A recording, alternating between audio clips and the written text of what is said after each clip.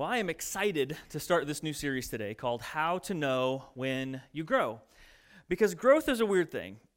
Any kind of growth. And I'm not just talking about, getting more mature, taller, or whatever. I mean, any kind of growth is kind of a weird thing because every one of us knows things grow. Like, that's not shocking, right? We all know things grow. That's why in the spring and summer, some of you end up mowing your yards like twice a week. We've all clipped our fingernails because they were just getting too long to stand it. You've cut your hair because it was getting a little shaggy or a little longer than what you wanted it to get. Okay, so we all know things grow. Okay, many of you bought shoes for your kids, billions and billions of shoes for your kids because their feet wouldn't stay the same size for one stinking school year, right? So we know things grow. Not a shocker. But here's the thing: I've never seen anything grow. I've never watched anything and been like, saw my grass go whoop. I've never looked down at my fingernails and saw them shoot out of my hand. I've never watched my hair grow, and if I ever did, it's been a long time since I've watched my hair grow, right? So though I know things grow, I've never actually seen anything grow. And that is such a strange and weird thing about growth. And this isn't a shocking truth to anybody, but growth is usually imperceptibly slow. And oftentimes it can be very frustrating when things grow as slowly as they do. I remember on my 8th birthday, I don't remember a lot of my birthdays growing up for whatever reason, but I remember this one. I woke up on my 8th birthday and I was excited because I thought, I'm 8 today. I wonder what I look like. Because I'm not a 7-year-old anymore, I'm an 8-year-old. And this memory is so burned into my brain, I still can picture it. I ran into my mom and dad's bedroom. They had a full-length mirror on the back of the bathroom door. And I was wearing a huge, oversized Mickey Mouse t-shirt. It was the size of a t-shirt that if you took the Mickey Mouse off of it, it looked like something Ebenezer Scrooge would sleep in, like the sleeping dress type of thing. But I had the Mickey Mouse on there, and I ran into the mirror and I just went, and I was so disappointed. I was supposed to be an 8-year-old now, but I looked just like the 7-year-old from the day before. I wasn't supposed to be a little 7-year-old boy. I was supposed to be a new and reborn 8-year-old man. And I looked the same, and it was so discouraging. Why? Because growth happens slowly. Now, technically, did I probably grow overnight? Yeah. I was probably, that much taller or whatever, and my hair probably grew and all that, but I didn't know it. I couldn't see it. It was imperceptible to my eyes. That's how growth is most of the time. But if it's so slow, then how does it ever happen, though? If growth is so minuscule that we can't see it, then how is it possible that we have to mow our yards twice a week? How is it possible that sometimes you have to get a haircut more than once a month, right? How is that possible? Well, another truth that's not going to shock you is this. Significant growth is built by the accumulations of moments that seem insignificant. Moments that seem insignificant, when you add them all together, moments you might not even notice, when you pile them all together, can mean something significant, can be something meaningful. Okay, but let's say for whatever reason, at church today, you get all fired up to get in shape. I don't know if you will. Maybe you will. Maybe you already are. I don't know. But let's say today's the day you think, I'm changing stuff. I'm going to go home, and you're going to blow the dust off your treadmill, and you're going to get on it, and you go home this afternoon, and you run for 30 minutes. Or maybe you only make it 10 before you throw open a nearby trash can. But either way, you ran on the treadmill, and you decide, I'm going to work out today. Okay? Let's say that happens. You work out today. When you go to work tomorrow, you walk in there. Not a single person's going to go, woo, looking good. I don't know what you've been doing, but it's working for you. The only thing they might notice is that you're walking weird because you're so sore because you haven't worked out in who knows how long, right? So, but they're not going to say anything. Why? Because one workout is insignificant. One time trip to the gym, it's insignificant. It doesn't make the pounds just fly off. It doesn't make your muscles strong and tight. It doesn't make your cholesterol level just boom, go down immediately. One workout is insignificant. But if you go to the gym and exercise 30 minutes a day, 5 days a week for month after month after month, people will start to notice, because when you add up all of that growth, it can mean something powerful. And this is not a truth that just applies to how your bodies work and exercise and eating right. This is a principle that applies to almost every single area of your life. I learned in college that cramming for a test the night before was a great way to pass a test, but a terrible way to learn stuff. Do you have any classes I took in college and it's like, I couldn't tell you one thing I learned in that class. That's my fault because I thought one really intense study session, that'll do it. Yeah, I got it for the test, but then the information left. I needed to have slowly, over time, been reviewing and revisiting that information so it would stick in my brain. I go back now and I'm learning stuff that I probably, at one point, for one night, knew in college, right? I can't just take my wife on one big grand anniversary date every year and expect that to be the key to a successful marriage, right? No, key to a successful marriage are the daily conversations, the hugs, the gestures of kindness, serving her, loving her the way Christ has served and loved the church, right? If you put $500 in a retirement account, that's not going to do a whole lot for your retirement years. But if you put $500 a month in a retirement account over and over and over again, month after month for decades, boom, that adds up to some serious wealth given time. If you add up insignificant moments, they can equal something significant. So the power of growth here is not just in the thing that you do. It's not just in the working out. It's not just in the investing money. It's not just in the studying, but it's in the consistency of doing those things. When you add them together, that's what makes them powerful. Now, this is, again, nothing earth-shattering here, but again, it's such a powerful principle that we are not supposed to miss out on, that the Apostle Paul talks about it in his letter to the Ephesians. If you want to get a Bible, go ahead. We'll be in Ephesians chapter 5.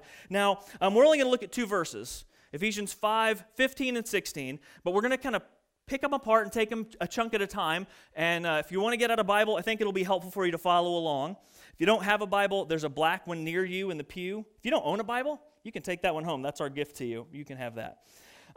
Now, just so you don't think that I just am pulling two random verses out of the Bible and bending them and twisting them to fit to my sermon because I needed to have some Bible in my sermon, I want you to see that I took these in context. This is a very specific message that Paul is kind of using to sort of wrap up a longer section of teaching that he's been working through. He's been teaching about how Christians have a new life in Christ. So if you're a believer, that means you've had two lives, essentially. A life before Christ that was led by your sinful temptations and urges, and a new life with Christ that is driven by your desire to be more like Jesus, to love your Heavenly Father, and to please your Heavenly Father. So Christians have a new life in Christ. And then he goes on to talk about how we should live every single day if we want to make the most of that new life. And then in Ephesians chapter 5, verses 15 and 16, the Apostle Paul says this: look carefully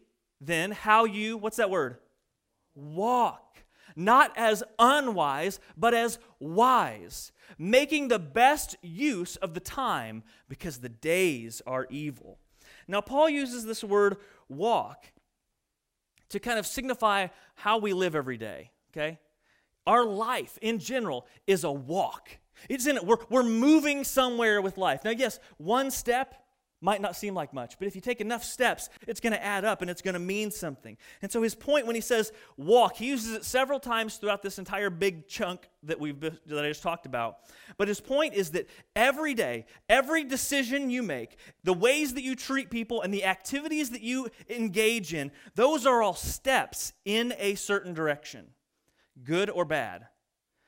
Everything that we do every day, that is a step in this lifelong walk that we are on. And yes, one step might be insignificant. One bad day of choices might be insignificant. But just because one step means or seems insignificant, we cannot let that fool us into thinking that the steps don't matter, because the steps are taking us somewhere. I think the way Andy Stanley says it is that your direction determines your destination, right?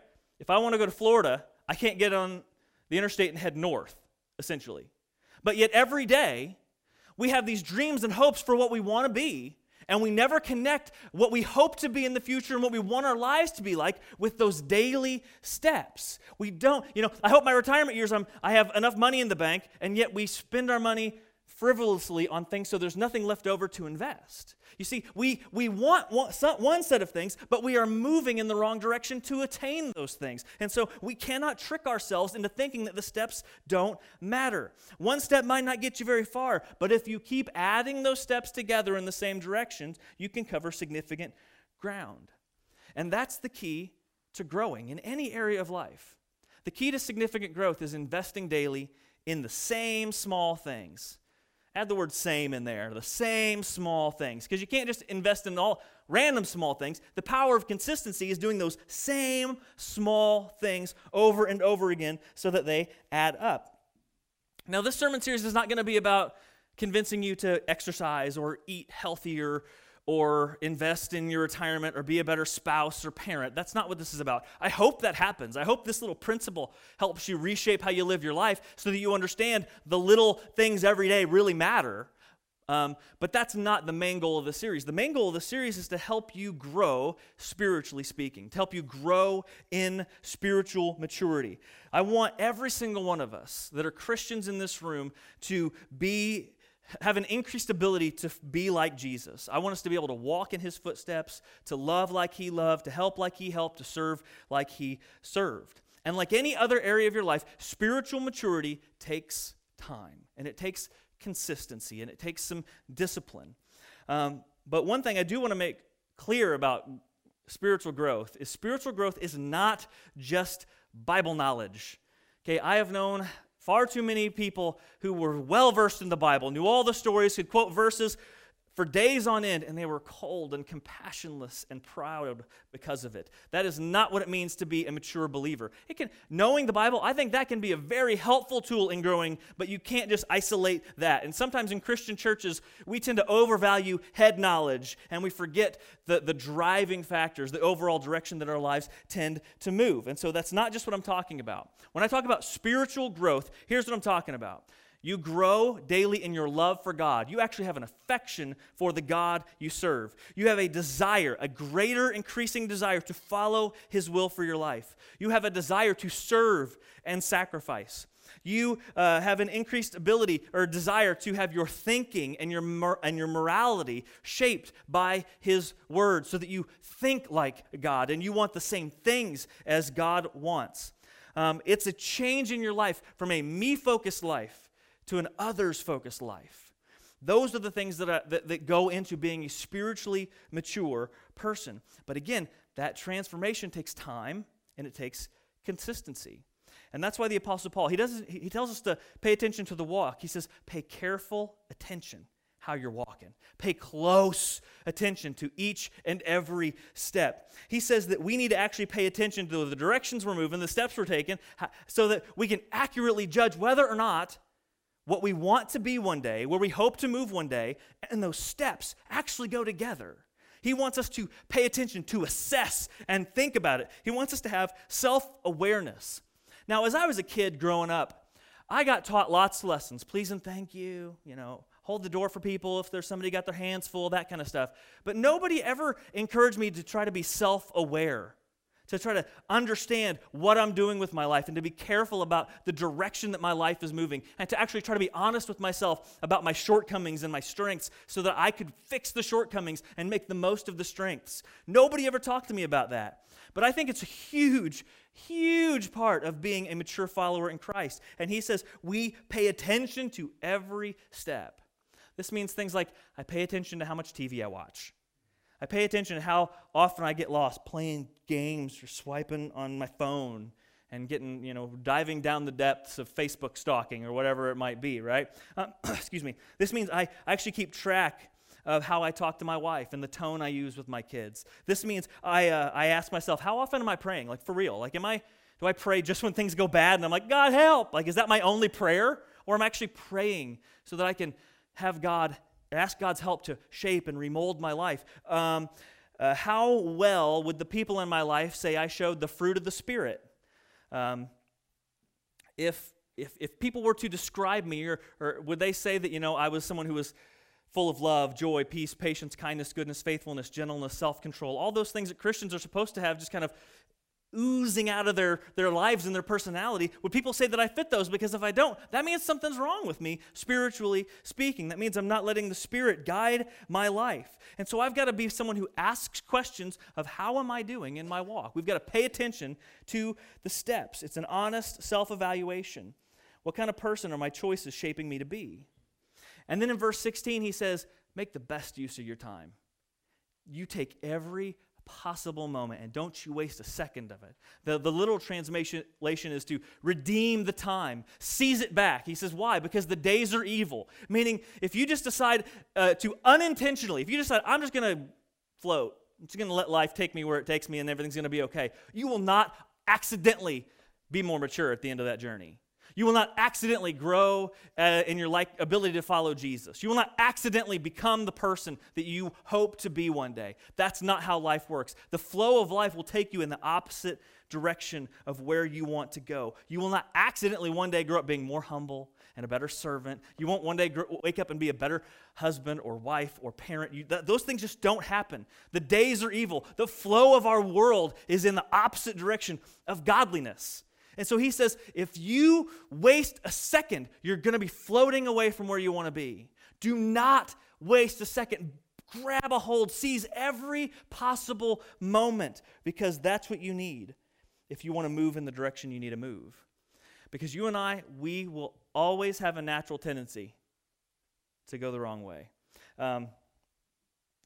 It amazes me how we have an ability to do the right things occasionally and the wrong things consistently. I mean, how many times have you been on a diet? You know? Why? Because you got all gung-ho and you did the right thing for 2 weeks, a month. How many of you have paid for months of a gym membership that you never went into the gym? Yeah, I mean, how many times have you, worked far too much? There's all these things that we do that we should not do, and we do those great. But the things that we know are right, we can get little bursts of them every now and then, but for the most part, we get the burst and then it ends and we go right back to who we used to be, okay? It's weird. We go back to being people who are doing the wrong things consistently, and here's what I notice about the wrong things, is that when you add those up, they don't really add up to anything meaningful. There's no meaningful thing to show in my life for all the hours I spent on Facebook. There's nothing meaningful. I have never once said, you know what, I am so glad I played all those free iPhone games. Man, all the times I've spent trying to beat that Hot Wheels racing game on my phone, that has changed my life. God bless it. Oh man, God bless Hot Wheels. I've never said that, because why? It doesn't add up to anything meaningful. There's nothing that benefits your life from all of the Netflix shows that we binge watch. There's just, it's fun, yes, and I'm not saying those are wrong or evil, but if those are the things we're going to let control our lives and be the major focus of who we are and how we spend our time, those aren't going to lead us to anything significant and meaningful as we go through life. We have got to be people who understand the key to significant growth is investing daily in the same small things, and they've got to be the right things. Okay, so if that's true, if the key to significant growth is investing in the same small things every day, then maybe you ask, okay, Anthony, what are those small things? Well, there's some things that are basic that we talk about all the time. Things that, again, we know we should do. Again, things that we've probably had spurts of, like reading the Bible. I will say this, I don't think you have to read the Bible to be a Christian. There were 1,000+ years of Christians not having a Bible, most Christians being illiterate. But we live in an age that is different than that, and we are blessed. You have access to a Bible right now that you can take home and have with you every day. That is a privilege that most Christians have not enjoyed. We have God's Word in our pockets, on our phones. You have so much access to God's Word, it is ridiculous. So you don't technically have to read the Bible to be a Christian, but if God is blessing us with such an abundant ability right now, why would we not take advantage of it? So we have this ability to read the Bible. And I understand the Bible can be really difficult to read, okay? But you know how you get better at things that are difficult? You do them, right? We understand that with so many things, but we read open the Bible, oh man, I fell asleep before the first page was over. I'm never doing that again. Like, no, that's not how you get good at something, okay? You read it and you understand it. Another one that we get in spurts of is prayer. Things that go bad in your life, boy, I'll bet you hit a good spurt of prayer every night. Dear God, help. Dear God, take it away. Dear God, fix it. Things get a little better, the pain gets a little worse, and then we forget for days and days and days until we go to church or until somebody reminds us, oh, we got to pray for dinner, that kind of stuff. We go in spurts. But why would we not have this ability to talk with our Heavenly Father? We have an open line of communication that goes through Jesus to our Heavenly Father to talk with the one who created the universe and put all your cells into place. Why would we not talk to him and throw our cares to him and put our trust in him and try to be more like him, ask for his help as we go through this daily mess every day? Another one I think that is incredibly helpful is being a part of a church family. And I don't mean going to church. Going to church is an event in the calendar. Being a part of the church is understanding that the church is the people. And when we come together, we can encourage one another, help one another, pray for one another, serve one another, and just make our lives better by coming together and helping each other follow Jesus more closely. That is huge. I have been so blessed by being a part of this church, and many of you have too. Being a part of a church is a huge thing to keep us on track and moving in the right direction. You know what? I could put these up here and make it a little easier, right? There we go. So those are the first three. I got one more. Figure out your sinful tendencies and fight them tooth and nail. And that's a little broad statement. But most of the things that move you in the wrong direction, most of those wrong steps you take come from these little sinful tendencies of selfishness, pride, anger, greed, jealousy, all these things that you don't want to be a jealous person, you don't want to be a prideful person, you don't want to be a greedy person. But yet, those daily steps when we entertain those sinful tendencies are the things that draw us away from God and in the wrong direction. And so we have got to be people who are, again, self-aware enough, who are paying attention to our steps so that we know what our sinful tendencies are, so that we can fight them tooth and nail because we acknowledge those are dragging us away from God. Those are wasting our time. The days that we could be getting closer to our Creator and making a difference in the world around us, those steps are stealing us away, and we can't waste a second of that. And so we fight them tooth and nail because they are seriously damaging us. Now, how do we do that? Okay, well, one of the best books I've ever read to help you do this is The Life You've Always Wanted by John Ortberg. It was written, I think I came across it in college on accident because I was doing one of those cramming things that I talked about earlier not to do. And this is one of the examples of coming across something that, while cramming, that changed my life. It really was. So I guess there can be good with cramming, maybe, but don't take that. That's not the lesson. Don't take that home, college kids and high school students. But it's a great book that kind of helps you identify the things that pull you the wrong direction and gives you very creative ways how you can fight them every day. Okay, for instance, let's say you're somebody who struggles with impatience and you get irrationally angry anytime something gets in your way and slows you down. How dare that person pull out in front of me and go the speed limit? The speed limit, like a snail, how dare they, okay? And so John Ortberg would say in that book, if that's you, then you need to do things that fight that tendency on the daily. Things that might seem meaningless in the long haul, like, okay, if that's you, you're impatient, get in the long line at the grocery store. Not the self-checkout where you can boop, boop, boop, and get out the door. You find the lady who's telling every single person about every detail of her grandkids' lives. She's 8 deep in full carts. You get in that line and you just take it.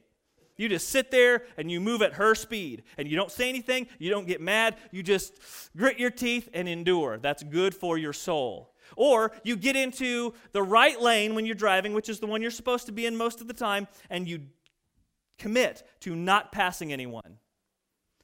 Oh, right, yeah. I love the groan that happened over on this section right over here, okay? Right.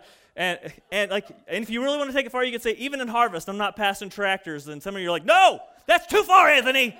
No, I'm not doing that. This is ridiculous. I'm out of here. You had me until that. But think about it. I mean, those are little things, insignificant things that challenge that part of your heart that wants to drag you in the wrong direction. Let's say you tend to be somebody who struggles with ingratitude, and you kind of tend to think the world owes you something. One thing you can do is just being a person who commits to saying thank you to every single person, no matter how small of a thing they give you, okay? If you're at a restaurant and the waitress or waiter brings you straws, instead of thinking, well, that's their job to bring me a straw, you say, hey, thanks for the straw. I appreciate that.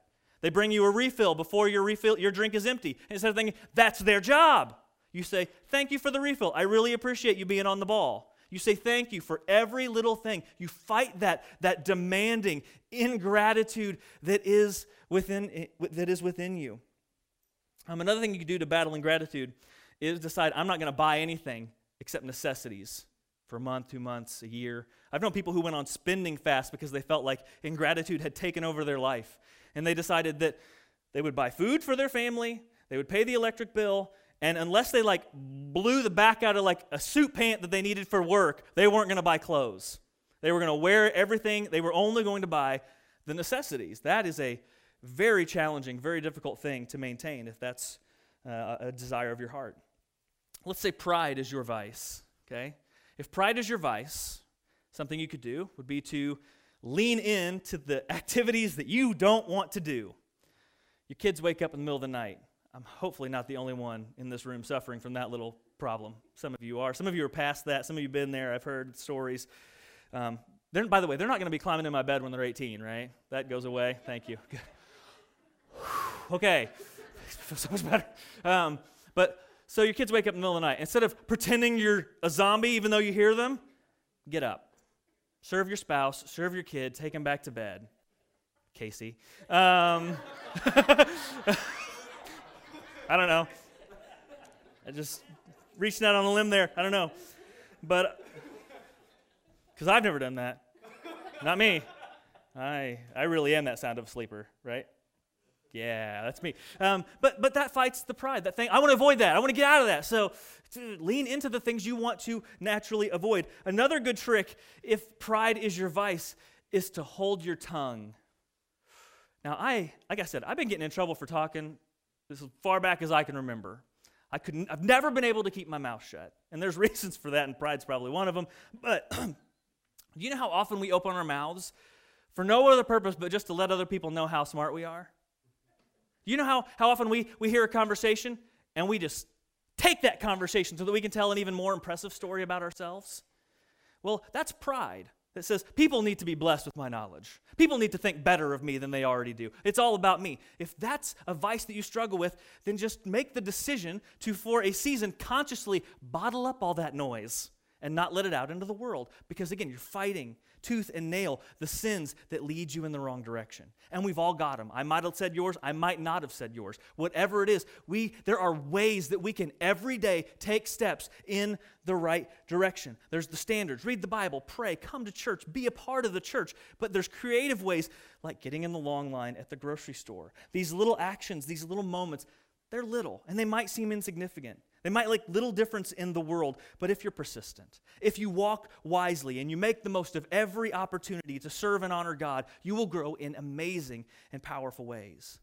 Because I want you to grow into the best version of you. I want you to be the man or the woman that God created you to be. I want our church to be healthy because we are healthy. I want our church to be healthy because we are experiencing real, positive life change, because we are moving in the right direction. We are walking in the right direction. But some days if you get up and you look in the mirror and you don't seem much different and it's disappointing, don't be too disappointed. Growth takes time. It's hard to see growth in the moment.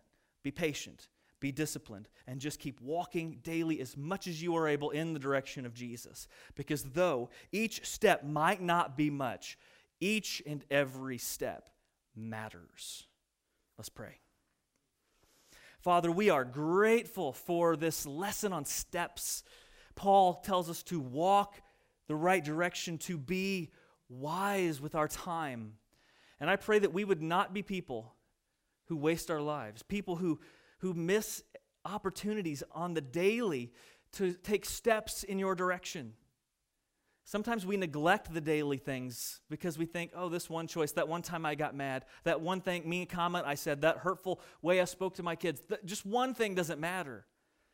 But if we make a habit of it, if we are consistent with the wrong things, or if we don't pay attention, we're going to move far away from you and far away from the person that you've designed us to be. And so, Father, I pray that you would fill us today with conviction not to waste a single second. Because how we grow in maturity, how we grow in any way possible is by consistently investing in the right things. So help us, Father, to be aware of where we're falling short. Help us to be aware of the steps we're taking that aren't going to take us anywhere good, so that we can daily make changes, so that we can daily take little steps that are going to lead to big gain over time. Thank you for being a God who leads and a God who shows us mercy on the days even when we take the wrong directions. We pray all this in Jesus' good and holy name. Amen.